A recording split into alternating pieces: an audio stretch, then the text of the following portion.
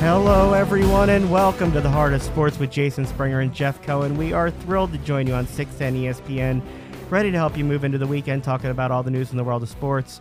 Jeff, are you well rested and ready to talk some sports this Friday? I am, and I think we got a great guest to start off. We do. We are joined on the line by Mr. Invincible himself, Vince Papale. Vince, how you doing?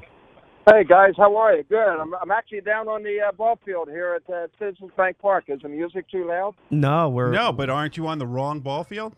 Yeah, aren't you the football man? What are you doing at the baseball park? That's okay. No, I actually did a really cool podcast with Tom Burgoyne and John Brazier. You know, that Tom, of course, the Philly fanatic, and the friend of the no, fanatic. he's the friend of the Philly fanatic. Yeah. Oh my God, yeah, that's right, the friend of the Philly fanatic. Yeah, and the other guy's a little shady. Look at you talking about he gives Brazier a hard time about his Virginia fandom, so don't you worry about that. Vince, thanks so much for coming on and joining us today. It's a fun time of year. I got plenty I want to ask you about. I guess first I'll ask you about the latest Eagles news real fast before we get into your own story. Thoughts on the Carson Wentz signing? Kind of an exciting time for the team. Oh, I guess it is. Yeah, you know, they're looking for solidarity, and they certainly want continuity, and obviously they feel that Carson's the guy that's going to be able to provide that for him and for them. And geez, what a great deal for him! A great guarantee, a good contract, and you know, you move from there, and you know, hopefully he'll be able to get himself together and have that complete season that everybody's looking for. But I have confidence in him and the athletic trainers and Doug, and you know, everything's the right thing, and it's good to have him. He got us there, and he didn't get a chance to finish it. But you know, if he hadn't gotten injured in that Rams game, I have no doubt in my mind that he would have finished it off. We'd still be Super Bowl champs.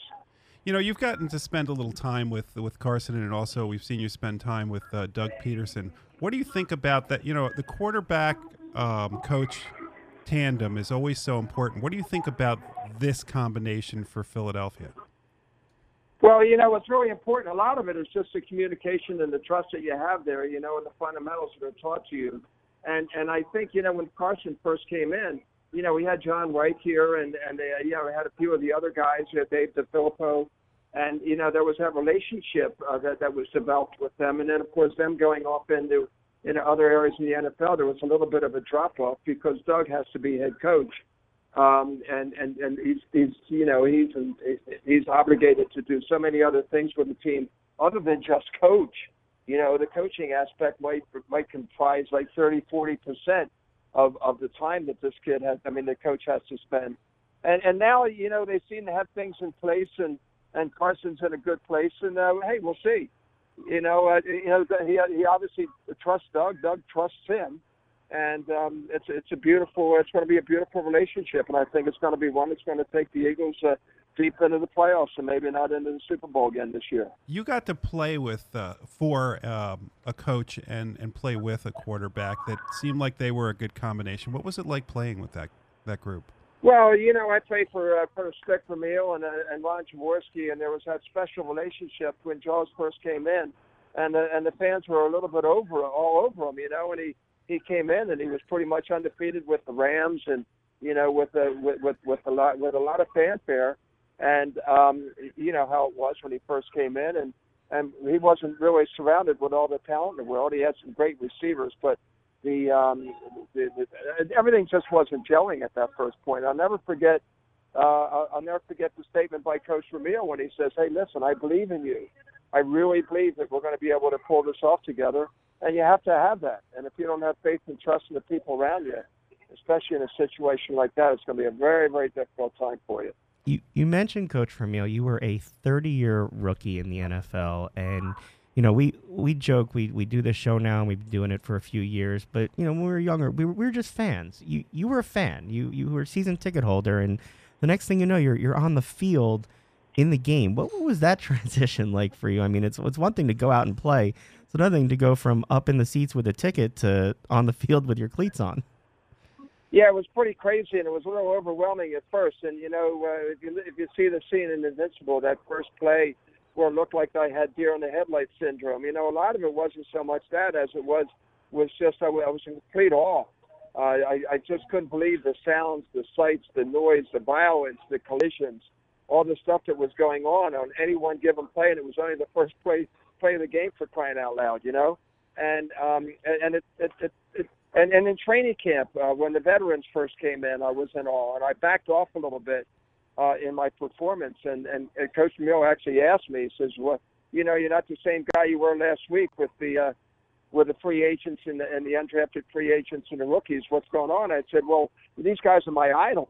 And he said, "Your idols? You know, they were 2-12 last year, for crying out loud." He says, half of them are going to be gone. Pick better idols. Yeah, but that's right. You better rethink your idols. And he basically said, "You got a couple of weeks to get your act together, or otherwise you're gone. Because I can't waste any time with you." You know, and Vic was pretty blunt, and I said, "Okay." But he gave me that incentive, that he did believe in me, that I was somebody that was worth that he was worth taking a risk in, and I didn't want to disappoint him because he gave me that opportunity. So I made it a point that every day in practice I was going to do something that they would talk about in the meetings that night, whether it be in the nutcracker drill, and I'd be going head to head with a defensive back, and I'd say, give me a linebacker, a defensive back's not tough enough, or just hitting I'm guys sure the downfield DBs appreciated that. Oh, they didn't like it at all. I mean, they were coming after me in training camp, and they were coming after me hard. But I was going after them too, because we were allowed to block below the waist. We were allowed to hit guys, anytime we wanted, and I went after them pretty good, and we had pretty much a love-hate relationship. And when I wound up making the team, they're the same guys that voted me captain. So pretty exciting.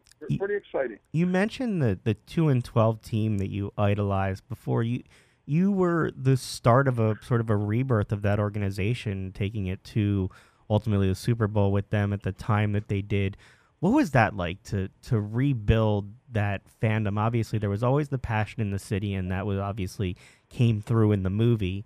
But to rebuild the organization into what it became, how was that to be a part of?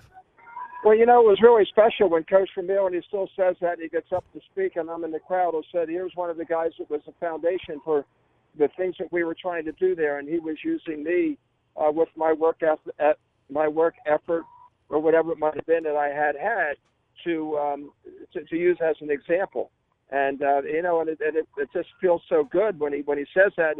But it didn't feel so good when they were in the Super Bowl in the '80s, and they were playing Oakland, and he said if it weren't for guys like Vince Papale and Dennis Franks, we wouldn't be here. And I was thinking, well, why the heck aren't I there? But and I asked him that, he laughed. But he did say, actually, when I was like into the fourth or fifth or sixth week of an 8-week training camp, he said at that point, after the fourth preseason of 6 preseason games, he said, I pretty much knew that my mind was made up that you were going to make the team. And I said, well, why didn't you tell me? And he said, because I just loved watching you battle every day. He says, you just worked and you battled. And he said, and I needed you to be the example for the rest of the guys in the team. So I could point to you and say, this is the way it should be done. And this guy didn't even play college. Didn't play a lot of organized football coming into the league. And that was pretty special. And I use that. I don't try to put it too much with my son Vinny or my children. I said, but that's what life's all about. There are no safe zones back in our day. There's no place you can go and somebody's going to give you a coloring book and crayons and say, here, you just work it out with that. You work it out with sweat. And you work it out with grit and guts. And that was a great lesson that I was taught. That nothing's a given. And here we are. 45 years later. You mentioned you didn't play football in college. I didn't realize that you were a track star.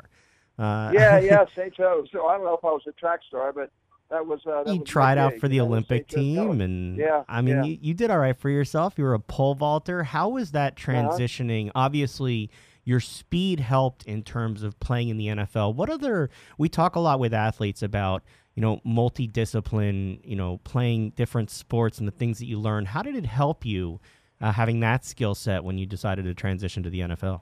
That's a great question, and I'll tell you something. And I use that when I get up and speak, and I talk about the many things that were said to me when what they were saying to me when I was trying out for the team, and saying, you can't do it because of this or that, the pedigree, resume, whatever it might be.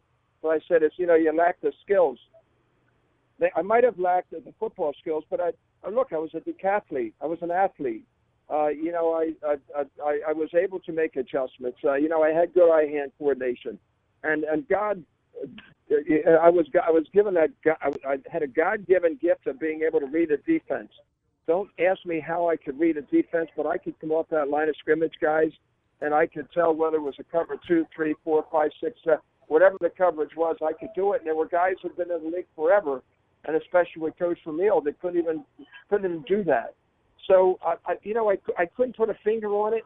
It's just that, you know, it's concentration, it's hard work, fundamentals. I constantly worked the fundamentals. I had great coaches, you know, a wide receivers coach in Dick Corey, and of course great coaches in high school that taught me the fundamentals back then, and I went back and used those fundamentals when I became a pro.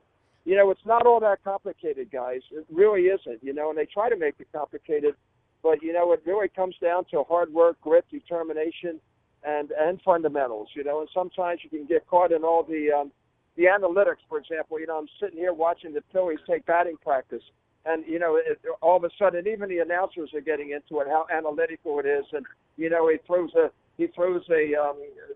split finger 13% of the time. Are you checking the launch angle at batting practice? I was just you know, I mean, really, I mean, you know what I'm saying? It's just, come on, man, just go out there and do it, for crying out loud. Block and tackle, you know. It's really very simple. What was your shuttle run time? Well, we didn't have a shuttle. They ran the 40, for crying out loud. You know, we didn't do a combine. A combine when I was growing up was on a farm, for crying out loud, out in Kansas or Iowa. We didn't know what combines were. So Vince, when did you know that you belonged? What was the moment that you said, I belong here, as opposed to, wow, I'm looking at these guys that I idolized? Well, I knew I belonged when it was a Miami Dolphins game. It was the fourth game into the preseason. Again, I said we had 6. And Hal Carmichael was nursing an injury. So Coach came to me. It was an evening game. We were playing down at the Orange Bowl in Miami. I mean, the legendary Orange Bowl, right? And we're playing there, and Coach Vermeil comes up to me after the breakfast, and he says, hey, I'm thinking about starting you tonight. Are you ready? And I said, Coach, man, I was born ready. You know, basically that. I was born ready. And he says, well, you're starting tonight. You're gonna flip between X and Z, which is mean. And that was a real tribute from him. X is the weak side receiver. Z is a strong side receiver, where the tight end is usually with a simple offense we ran back then. And in the first half, I had 5 catches. I had three special teams hits. I 4 knockdown blocks, and several. I got in a few skirmishes because guys got pissed off when I was hitting them, you know, hitting them below the knees, below the waist, which we were allowed to do back then. And then the next morning, Coach Vermeil showed the highlight of me from the night before, and he said, "This guy's going to make this team, and he has no right to even be here yet. He's going to wind up making the team." And that's when I knew I had it made. And then all of a sudden, the veterans who were giving me a hard time looked at me a different way, and they started, hey, you know, they were rooting for me all along. They just wanted to see whether if I could withstand the battle. Everybody loves a winner. Don't they know? So Vince, I have a question. My son and I were watching your movie again the other night, and we came to the conclusion through that movie that world peace could be solved. How in the world did you and Janet? She wasn't a Giants fan. Oh, really? I hate to burst your bubble. Okay, so Vince, why did they make your wife a Giants fan in the movie? Creative licensing. Go ahead, Vince. Oh yeah, that's exactly what it is. It was creative license. It was branding. You know, if you watch, like for example, you watch the Replacements, right? Uh-huh. And the one team that he played, I think it was like the Washington Generals or whatever it was. And that used to be a World Football League team, but that team was not endorsed by the NFL. So in order to get the branding rights to use NFL branding rights and use the Eagles logo and all that other stuff, we had to get the NFL's approval. So when the producers, Mark Chiardi and Gordon Gray, who did Miracle and Rookie, by the way, prior to Invincible, when they went to the NFL and said, we'd like your endorsement, they said, we've already got our sports movie. We got Jerry Maguire. That's not a sports movie, for crying out loud, you know. That's an agent movie. Yeah, you know, and they just sort of they gave us a little bit of they gave us some blowback for a couple of weeks, but then eventually they caved and they said, okay, these are some of the concessions that we want. These are things that aren't in the original script, like Janet coming back when I first met her, coming back like she really did from South Africa. She had already finished her gymnastics career and her diving career at Penn State. She was all that. Now she was coaching gymnastics around the world and coaching Olympians. And she was in that original script coming back from South Africa doing that gig. She was actually going to work for Mayor Rendell at the time because she was choreographing all the dancing and the gymnastics that was going on the Art Museum steps for the bicentennial celebration on the 4th of July. And so that was her real story. But in the original script, they had that. They said, nope, we want to have her a Giants fan and we want to have her a bartender. Okay. And the irony is her uncle owned a bar. And you just wasn't too bursted much of a Jeff's stretch. bubble right Well, now. no, because so now the real question is Janet an Eagles fan? Was she at the time? No, she didn't know what you stuffed a pup to football. Oh, so how do you break it to her that part of her story gets changed?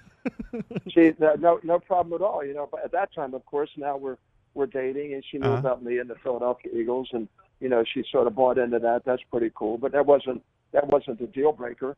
We were in love because we were in love, and it's what it was. But now she's a huge Eagles fan, and she happens to be the realtor for Coach Peterson, and we've known them for 20 years. And her and Jeannie Peterson are the best of friends, and Doug and I are very close at this time. So, it is what it is. So they made her a Giants fan, and she signed off on it. She had to sign off on it in order for the movie to be produced. We had to go through an annotation. They call it an annotation. And I had to go through every player. I had to go through every line. I had to go through every fact or whatever it was and say true, non-true, and most of it was true. You totally opened Jeff's eyes to the world of movie making here on the radio. And most of it was true. And I want you to say hi to the world famous master of fun games here, John Brazier, just woke up. This is cool. He just woke up or walked up? No, he just walked up. And I think he's giving me something to put on my wrist, means that I can get beer for the rest of the night.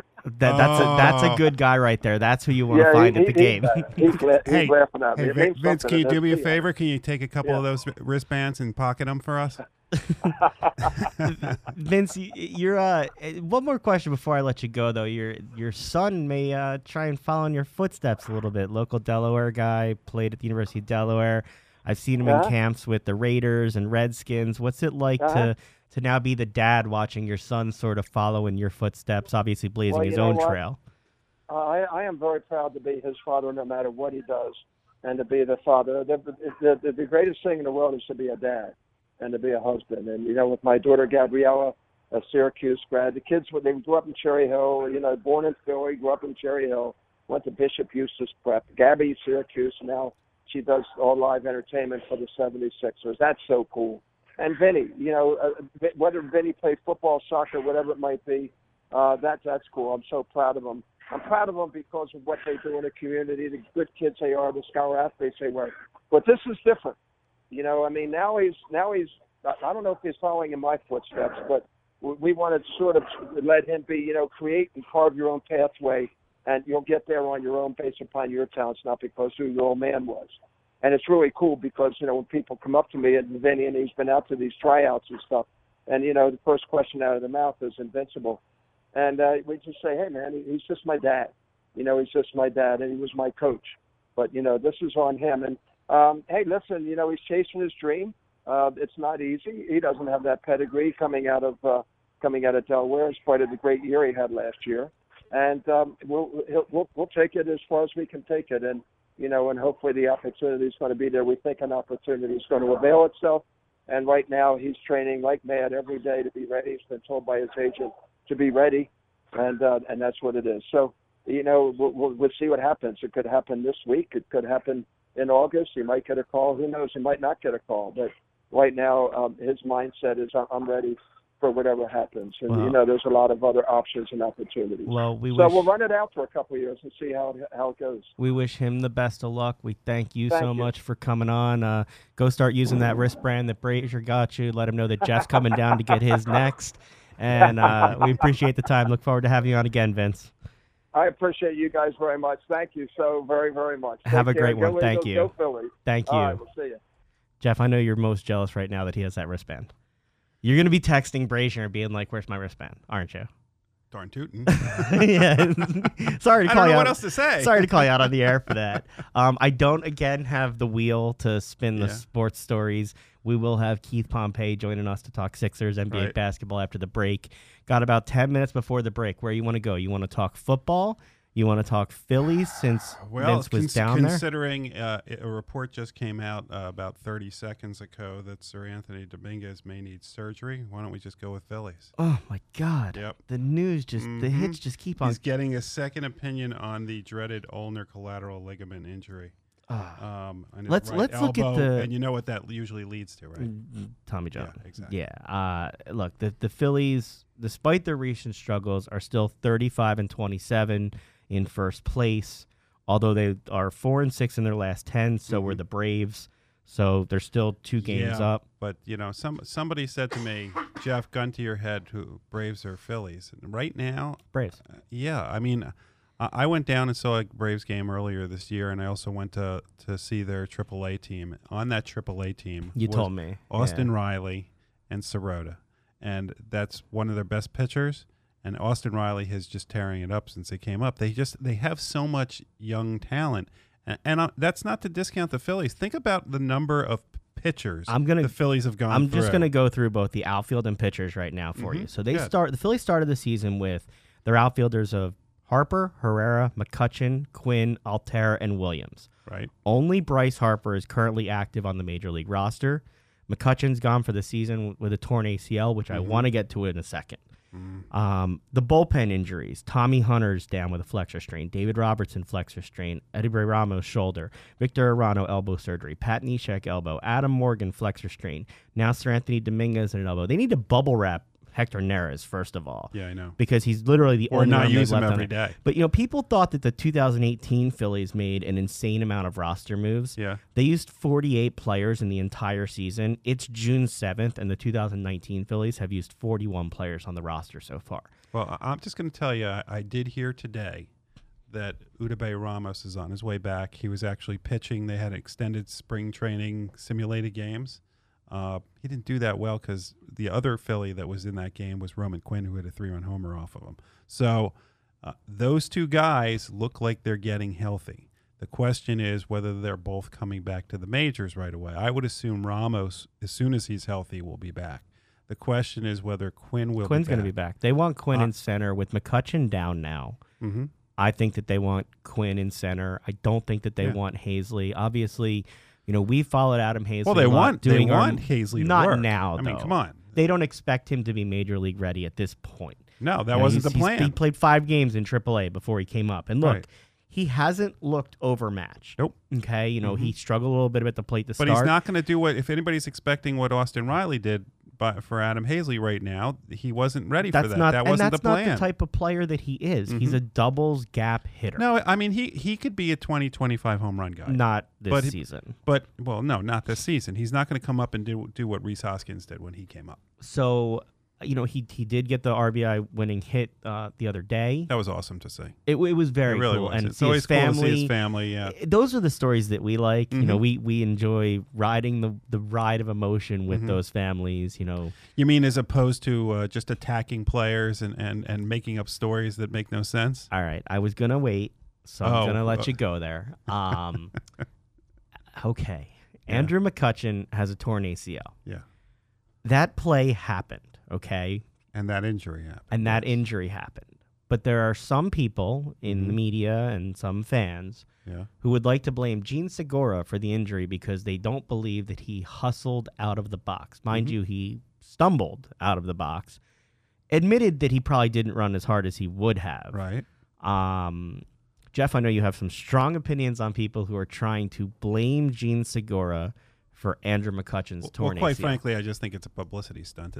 That's part of it. But the second part of it is there is a certain faction, and I think it's much smaller than it is given credit because of how vocal this minority is, of people who feel that no matter what happens, somebody has to be to blame. There's always somebody to blame. Well, guess what? That's not life. You don't believe there's always somebody to blame? There is not always somebody to blame. Sometimes things happen. And when a body part breaks, sometimes it just happens. So to sit there and say that because Gene Segura didn't run as hard to first base, McCutchen got in a rundown, and that's why his knee gave, you don't know. You have no idea what was leading up to that knee injury. Knee injuries don't just happen. They happen from wear and tear. He's an older player. It could have given out on the next play. It could have given out with him not doing any. Lots of times these knees give out without any strain. It was obviously on the verge. I'm not a doctor, but I know one thing. It's not Gene Segura's fault. And anybody to attack, look, I got a lot of issues with the way coaches do things. And you can criticize. I'm not saying that you can't criticize people, especially coaches or umpires or whatever you want to do. I think they're not. But exclusive. the attack that is now happening on Segura and now on Kapler for this is ridiculous. I think that you can say that Segura didn't run his hardest, and that not be the cause of the McCutchen injury. Like, you could criticize his effort. Yeah, but it shouldn't there. be in the same paragraph. That's the thing. If you want to have an issue, like you said, with Segura not running a ball out, feel free. If you want to say that McCutchen has an injury, he does. But that is not 1 + 1 = 2. And they shouldn't be in the same discussion. But we need something to vilify and someone to vilify. So there's a certain group of people that have decided that they're going to say the entire city is in an uproar over Gene Segura, and there's this huge mutiny about to happen. Are you in an uproar? It's wrong. Are you in an uproar? It's ridiculous. I know. No, I'm not. I just, look, I don't understand a culture that says that you have to blame somebody for everything. It's just not necessary. It's okay. But don't do it in this situation where somebody has an injury. That's it. It's just an injury. I specifically didn't ask you about this before we went on the air because I knew you that. didn't want me throwing things around the studio? Well, no, I mean, that's fine. It makes for good radio. But I wasn't sure. I knew that you didn't like the blowback, but I thought that you'd be the person who, I thought you'd have the reaction that you did, frankly. Have you been stewing? You're not surprised, huh? Not No. at all. Have you been stewing all week, or are you just getting angrier and angrier the more people are pushing this? Here's why I'm getting angrier, because the person that started it, the show afterwards said they ran a poll on it, saying whose fault is it that that McCutchen was injured, and all three were stupid answers. And then when people criticized them for it, including, I believe, some broadcasters, they said, oh, it's just a joke, lighten up. Well, it's not a joke for the guy who started it. And the more he tries to fan, the flame didn't take off. And so he's now trying to fan the flame, thinking that somehow that this is going to become an issue if he keeps saying it's an issue. And it's not. And for him to say he's talked to all of these fans, he hasn't talked to all of these fans. I guarantee it. There's only so many people you can talk to. And they're not. The world is not blaming Gene Segura for McCutchen's injury. It is an unfortunate injury, period, the end. Have you seen a team with injuries like that this recently? I mean, we're barely in June. I don't know what to do. Well, I mean, the Sixers have had tons of injuries. I mean, if we're going to talk about injuries, it might be a citywide thing. I don't know. Maybe there's something in the water. Blame the water guy. Blame the water guy. That's where you're going. Before we hit the break, they did make a move this week. They traded for Jay Bruce, who subsequently came in and hit 3 home runs and 2 doubles. And I've come to a conclusion. He needs to hit home runs because he's too slow to run around the bases. There are a few guys I have seen that look like they're running in quicksand. Are you entertained? It's entertaining, but it's excruciating to watch. So before we hit the break, with where this team is now, Mm-hmm. what do you want them to do? They didn't sign Keuchel or Kimbrel. They're both gone. They're on rosters now. I'm okay with that. Although neither one of them got nearly what they thought they were going to get. Keuchel got less money than he was offered in the offseason. And Kimbrel did not get more than $20 million a year. We'll I see think how he got he 16. plays with the Braves. Well, Kimbrel got a 3-year deal, Right. so he got some longevity in terms of that. That's not what he wanted, though. I believe he wanted 5. We watch the farm system a lot. How aggressive would you be moving some of your young players to go for it now versus waiting. That's what they're here for. I mean, and that's what some of them are here for. Is that you don't know what their development is going to be. If you can get real pieces, I don't want middle of the road pieces. If you can get big time pitchers, then you trade. It's like Madison big-time Bumgarner is the name that you keep hearing. Yeah, is he a worries guy, me. See, that's the thing. He's a name that people like because they know names. But well, I don't know. Well, because what he did in the playoffs a few years but ago is he was the incredible. same pitcher? No, he's not. Exactly. Ever since he had what was it, a tractor injury? I mean, it was Not the same. or ATV or whatever it was. Yeah, he's not the same pitcher, and he's older. So I don't know. I think that having him on this team, I just wouldn't throw everything at the Giants for it. All right, let's leave the discussion there. We'll hit the break. When we come back, we'll be joined by Keith Pompey, talk a little Sixers and basketball. Stick with us. Sports lets people live their dreams, overcome obstacles, and achieve goals. But what's your unimaginable? Do you want to be a part of something bigger than yourself? To push your limits? The A-Fatty clothing brand believes we're all capable of going far beyond we previously imagined. To overcome your obstacles and achieve your goals. Life gives you the chance to push harder, to dream bigger, and to do whatever it takes to conquer the unimaginable. And to do it with A-Fatty On You, the original street leisure clothing brand. Taking you into the weekend with the latest news in the world of sports, with the biggest names on and off the field. It's the Heart of Sports each and every Friday at 4 p.m. on 610 ESPN, with former players, reporters, and commentators like Adam Schefter, John Runyon, Keith Jones, Trey Thomas, and Doug Glanville. Jason Springer and Jeff Cohen cover the agony and ecstasy of fandom while weaving in conversations about the impact of sports on society. That's the Heart of Sports, Fridays at 4 p.m.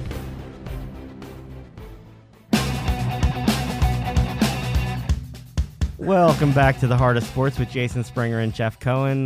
Jeff, have you stayed up to watch the basketball? Yeah. They're late games for you, I know. Get out. They're late games for anybody on the East Coast. At least some of them are at 8 o'clock, though. All right, That's better. Your thoughts on the series so far while we wait for Keith to join us? Has anything surprised you? Anything have your attention other than the fact that one of the Warriors minority owners is getting in a fight and cursing at players? Anything else? Well, I don't know. I don't know what the guy was thinking, but I just think watching these Raptors play and go up. I mean, they're such a heavy underdog. It's kind of cool to see them in the lead for now. I don't know what happens if Kevin Durant and Klay Thompson come back healthy. But man, Durant looks like he's out for Game 4. Well, if he comes back and he gets injured further, there's going to be a lot of second guessing because he's going to get the most money on free agent market, don't you think? I would think so. Look, I think the Knicks are the team that wants him, but who knows? I mean, the Nets are making moves, clearing. How awesome would it be if the Nets got guys and the Knicks ended up with nothing again? That would be kind of crazy. No, how awesome would it be? Well, I wouldn't mind it, but it'd be Yeah. kind of crazy if it happened. Yeah. Were you surprised that the Nets sort of cleared out their roster, basically trading Alan Crabb to basically get the ability? Well, no, to sign? they got a pretty good player. I mean, he was injured last year for part of the year, but they got a pretty good player out of that deal. The question is going to be if the rumor is true about Kyrie Irving possibly coming there, then unless they're not going to get a second max free agent, I assume they're going to have to get rid of D'Angelo Russell. Why don't you ask Keith Pompey about it? I think he's joining us, and maybe he could know a little bit what he's talking about better than you. Keith, do you know more than Jeff does? I'm assuming yes, please. Everybody has to. Me no habla inglés. There we That's go. what I'm talking about. He's right calling there, the Keith. Spanish language station. That's what I'm talking about. How you doing, Keith? Yeah, I'm doing well. What's up, fellas? How y'all doing? Always appreciate you joining us. We're doing great. Jeff, I was joking with him. He stayed up to watch some of the NBA Finals. Anything surprise you so far in what you've seen going on? By the way, Keith isn't much younger than I am, so if you're making fun of me, you're making He fun stays of up, though. I follow him on Twitter. You're way in bed while he's watching the game. But you know what? Yesterday I was on the phone with someone, and then all of a sudden I hear, yo, Pompey, go to bed, man, go to bed. I'm like, oh, dude, I'm sorry. I fell asleep on you. You fell asleep on the phone? On the phone, man. I was like, yeah. Oh, I'm going to need to find out who it is that's that boring. So if we have silence for an extended period of the interview, we'll just know what happened. Do you there. snore? I don't know, but I am known for, like, whenever my friends, we go out, like, I don't know what it is, but I wake up at, like, 4 o'clock in the morning. So it's like, I'm known for crashing on people, so I don't know. It's something I don't know if I wanted to say it on the air, but it's true. too late. Yeah. Anything surprise Yeah, so you? wait, if we're out at lunch and you're having soup and you fall asleep in your bowl of soup, should I wake Yeah, you? yeah. No, let him go. Yeah, please wake me. Anything other than the fact that the Golden State Warriors owner got physical and suspended with Kyle Lowry surprise you so far about the NBA Finals?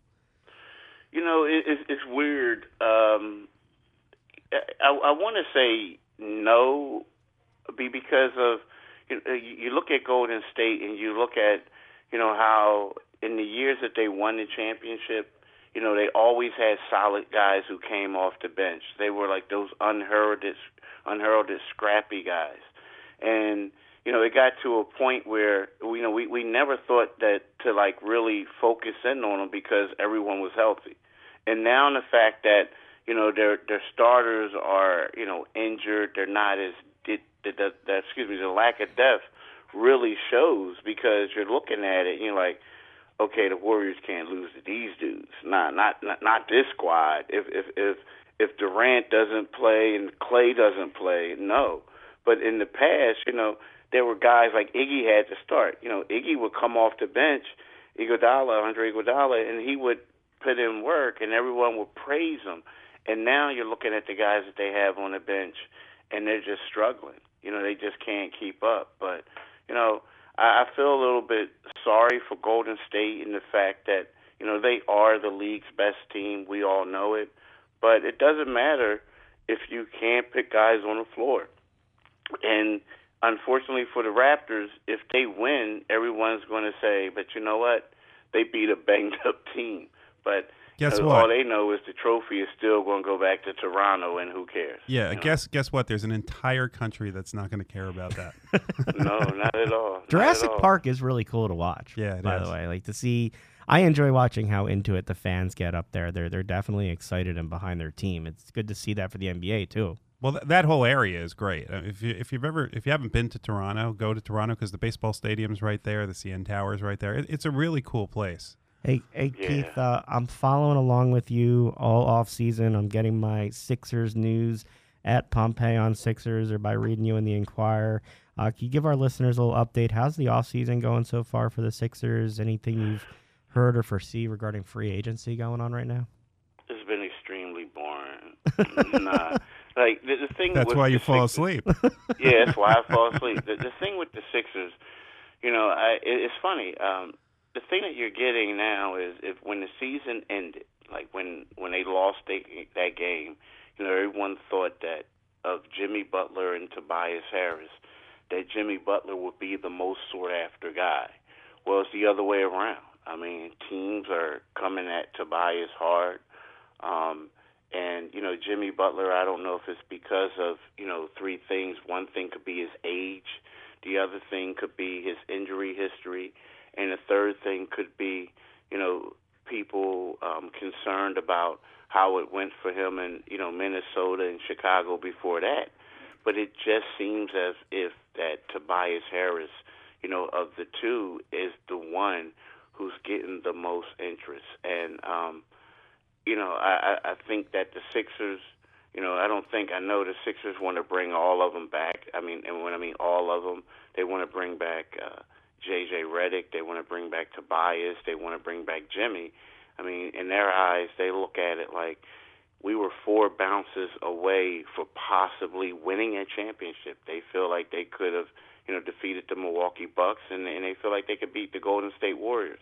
So, right now, Tobias is the hot guy, and the Sixers are going to do whatever they can to bring those 3 free agents back next season. What about the guys on the bench like Mike Scott? Is there a priority there to try to bring back some of those guys, or is it to go out and find other guys to fill those bench spots if they're able to sign the core back? I think Mike Scott and Boban and even James Ennis a little bit are 3 guys they want to bring back. I guess it's obvious seeing when you see a guy like Jonathan Simmons who really didn't play a lot, and they'll save money on the cap by letting him go. I think we've seen it the last, his last time in the 76ers uniform. T.J. McConnell is a guy who they like. The problem with T.J. is that, they're not going to be able to afford him. T.J. wants to go somewhere where he can be, a free agent where he can make multiple millions. And Sixers, like they want to bring in someone else who can probably contribute. Now, would they love to have TJ? Yes. But the thing that TJ has to realize is that I didn't get to play that much in the last series unless it was mop-up duty. So a guy like that isn't really a priority for them. So if they can go out there and get like a Malcolm Brogdon or someone else like that, as opposed to T.J. McConnell, they're going to try hard to do that. Well, if Brogdon would be a huge upgrade over T.J. McConnell. It's funny, and I think, and that's not a knock on T.J. I think Brogdon would probably be a huge upgrade on just about any guard that they have on roster, as far as like a ball handler. The thing that I really like about him is that, he's a guy who can come in and let's just say, he can fulfill that Markelle Fultz role. And what I mean by that is when they got Markelle Fultz, when they drafted him, and even Jared Bayless to a certain extent, these were two guys who came in as point guards, and their goal was to basically play off the ball and play with Ben Simmons. It didn't work out for either one. We all know Markelle had mental problems, and we all know that Jared Bayless couldn't stay healthy. But and you look at a guy like Malcolm Brogdon, he can do that. He can play off the ball. He can be a ball handler. He's a big, strong guy. And the problem with him is that, you're going to have to pay. I mean, it's going to be anywhere from like 15 to 20 million to get him. He's a restricted free agent. So the Milwaukee Bucks could match anything. So my thing is, you can go out and get a Malcolm Brogdon, but if you want to bring everyone back, it's going to be one of those things where you can't get Malcolm because you're probably going to have to pay J.J. Redick. So you have to decide, do I want Malcolm Brogdon or do I want J.J. Redick? That's something the Sixers have to decide. Where do you think they would lean on that type of decision? Is it a run it back with those guys because of the 4 bounces, or do you think they worry about JJ's age and his back issues at that point versus the money, and they would try and lean towards a Brogdon? I think that right deep down inside they want to run it back, but I think that Brogdon is also one of those things where, you want to get a pulse on what you think is going to happen with Milwaukee with the other guys. You know what I mean? Like to see how much money are they going to have. But I do think, let's just say if they don't have, let's just say if Jimmy Butler opts to go elsewhere, like if he opts to go to L.A., then the Sixers, in my opinion, should go hard after Malcolm Brogdon. I mean, it'll be one of those things where the fans are going to be like, man, why did you pay this guy so much money?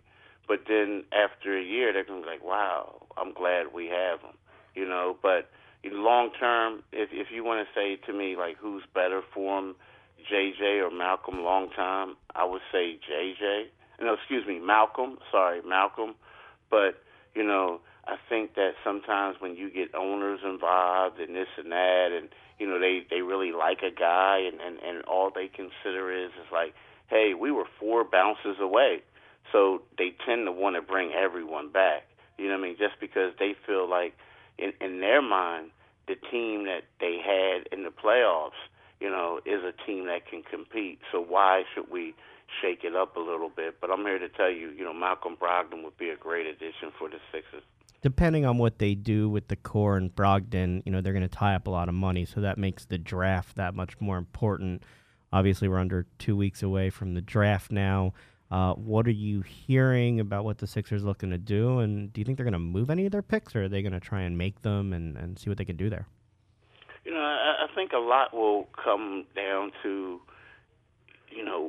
what's really going on the day of the draft, right? And also who's available. Because if you think about it, if they go out and they bring back everyone, they're really not going to have a lot of money. Like, well, you have some guys slotted for draft picks, but you want a bunch of minimum salary guys, right? And you may not have a space for a lot of them, because let's face, right now they only got 4 guys on roster, but they're hoping to bring half of them back. So their focus is on getting a guy who can come in and play right away, right? Now the draft will be a telltale sign, because ideally, teams nowadays, the way the NBA is now, you want to go out there for a reserve. You want to get out there and get a wing type of player who can play multiple positions. He could ball handle. He can play the 2. He could play the 3 and small ball. He could do the 4. So I think that's the pursuit that or the route that the Sixers are going to go after. And then, like in years past, a lot of times, let's face it, the first round was all about drafting projects. You get a young guy and you hope and pray that he can develop in a couple of years. Well, right now they need somebody who's going to step in. So, there are, if you pay attention to if you guys have been, keeping up with the workouts, you'll see that a lot of the guys who they're bringing in are juniors and seniors and stuff like that, because they want someone, they don't have to have a huge upside, but they're guys who can step in and their eyes play in a rotation right now. And that's what they're looking at. Guys who can step in and play in a rotation, as we speak. Anybody they've brought in so far that you think is a particularly good fit for the team? Let's see. I think he's a little undersized, but I think that Carson Edwards would be a good fit for the team, as far as having someone who can get his own shot, come off the bench and be a scoring type of guy. Now he's listed as 6 feet and 3/4. He's 199 pounds, but he has a 6'6" wingspan. I mean, he's long. He looks like a football player. It looks like he would be a great, tailback or DB. I mean, he's put together well, and I think he would be a great fit. Then you look at a guy like Dylan Windler from Belmont, right? He's the type of guy who, he did some pretty good things in college. I believe he averaged 21 points. He took but it's funny, he played Temple and he struggled in the NCAA tournament. He only had 5 points. So he's a guy that you look at and you say, oh, okay, he went to a mid-major. I don't know how he'll do on the next level. But at the same time, when you look at Landry Shamet, a guy who they had last year and they traded to get Tobias, they're like similar type of players. They're not that athletic. They can shoot the ball. They're horrible on defense, but they can shoot the ball.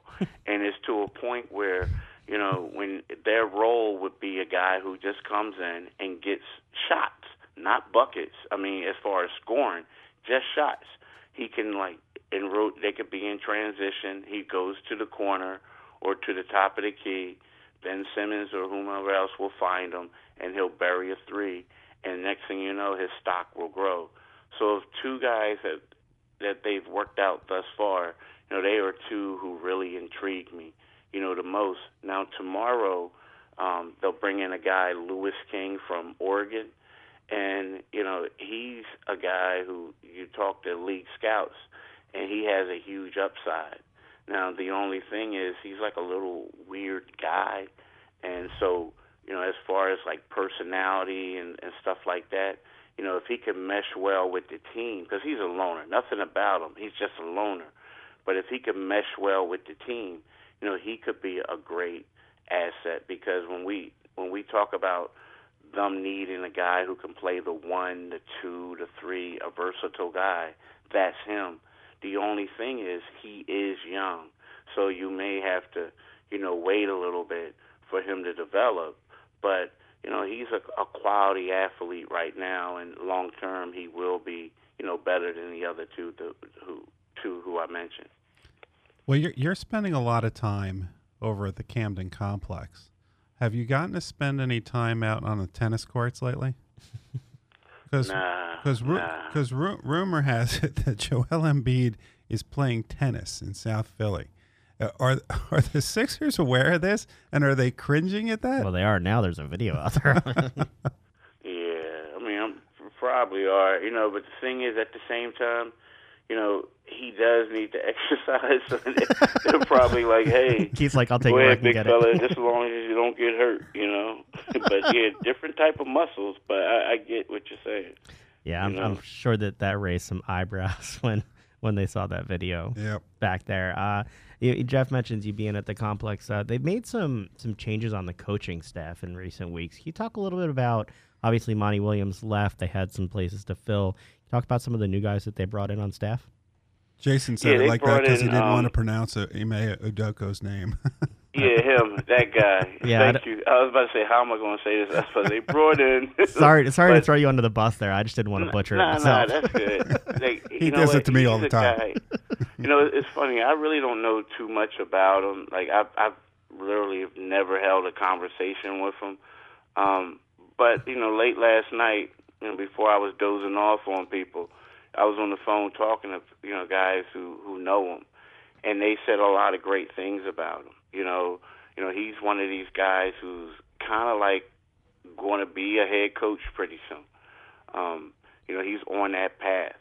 He's a straight up guy. A lot of the players respect him because he played in the league. He tells it like it is. He doesn't sugarcoat anything.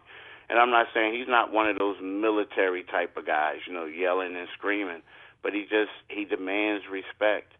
Also he comes with the thing that the Sixers like, a coach with a player development background. He was heavily involved in part of Kawhi Leonard's development. I mean, we all hear the stories about Kawhi when he first came to the Spurs. He struggled to shoot the ball, and now you're looking at him and you're saying this guy could be the best player in the league at this particular time. So he had a part of that. He's good with relationships. And, he's going to be leading up the defense. And that's something that the team struggled in last year. So, it looks like it's kind of a win-win. There are going to be some people who say that, yep, Brett Brown's the coach here. This guy comes from the Spurs organization. So does Brett. They're just bringing in a guy that Brett feels comfortable with. But apparently, he did interview for the Cavs head coaching job. He didn't get it. But there were other teams around the league who wanted to promote him and make them their lead assistant as well. So, he's on the fast track to be, one of the, up-and-coming head coaches in this league. Now, they picked up another coach by the name of, his name is Cameron. I forget his last name. Is that right Hodges? Now. Yeah, Cameron Hodges. Thank you. And Cameron Hodges is a guy who is a player development coach. He's going to be a guy who works with Ben Simmons. He's going to work with other players as well. But he's going to be a kind of guy that they feel who can help their players develop further. To me personally, though. I don't care who you bring in. These guys need to take it upon themselves and want to get better. That's the key. Because I feel like the guy that they had before, they had a guy by the name of John Townsend, who was a great coach, and he worked with Ben Simmons. But it just seemed as if that, Ben, maybe it was one of those things where, he was always great at shooting, and he felt like he didn't have to focus on it. And, next thing you know, you get a new coach, and people assume that it's because the other coach didn't know what he was doing, and that's not the case in this scenario. It's just that I feel like, Ben needed to be a little bit more focused at the time, and now they have a new guy in here, and hopefully, for the Sixers, that Ben takes it a little bit more serious. Well, we will be following it all at Pompey on Sixers, following everything leading up to the draft, and always look forward to having you back on. Thanks so much for the time, Keith. Have fun at the tennis courts. I know, right? Have a great one, y'all. Have a great one, Take Keith. care. Thank you. Jeff, I know you're jealous again that you're not on the tennis courts or napping. So Napping, yes. Tennis courts, nah. Nah. Yeah. Can we talk a little Union extra time? Sure. You going down tomorrow night? I'm not sure yet. Are you? I am going to go down. Yeah. But you're going down as a fan. I'm going down as a fan. I mean, I'm going to do a little media stuff, but I'm Mm-hmm. going down with some friends. I've got a couple friends who are Red Bull fans that are coming down, and I'm going to go with some Union fans. Wait. You're going to go with Red Bull? Are they going to wear Red Bull stuff? That's on them. I think we're sitting near the Sons of Ben section. Well, I was just going to say, you going to take them into the Sons of Ben section? I'm going with my friend who sits in the Sons of Ben section, so I'm not sure where exactly we're sitting, but I'll let you know how it goes. Another good win for the team. They won 3-2 against Minnesota on the road last week. They are now back in first place. They are first in points scored, points per game, goals scored, and goal differential. Your thoughts on the state of the team right now? I still think they're in good shape. The one thing that I'm frustrated about is Fabian. I want to see him in the game from the get-go.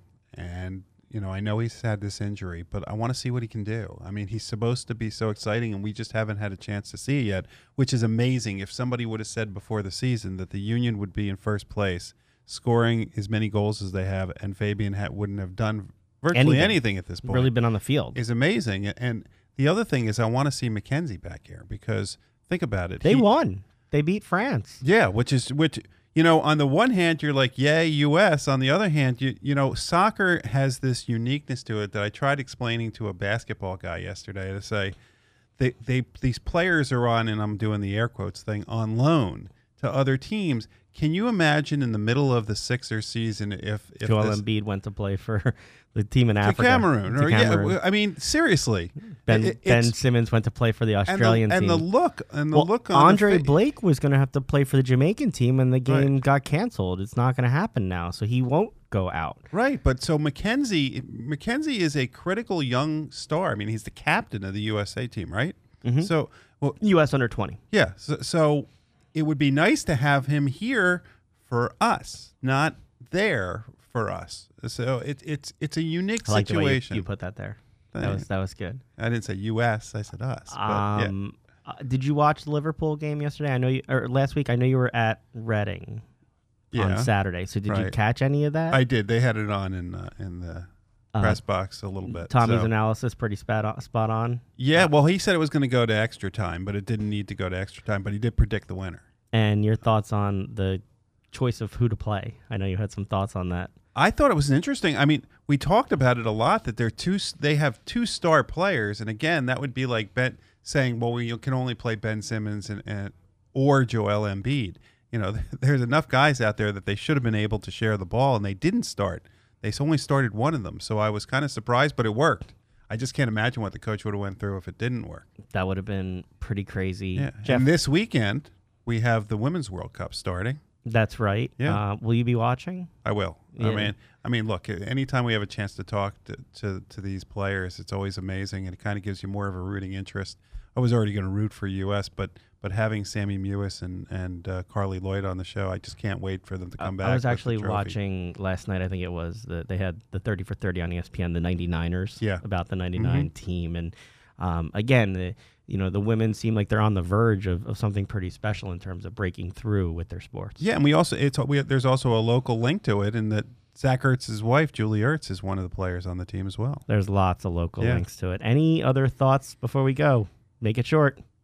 Go St. Louis Blues. There you go. Thanks so much for joining us this week. Make sure to join us next Friday night to help you start your weekend in style. Have a great one, and we'll talk to you next week. Bye-bye.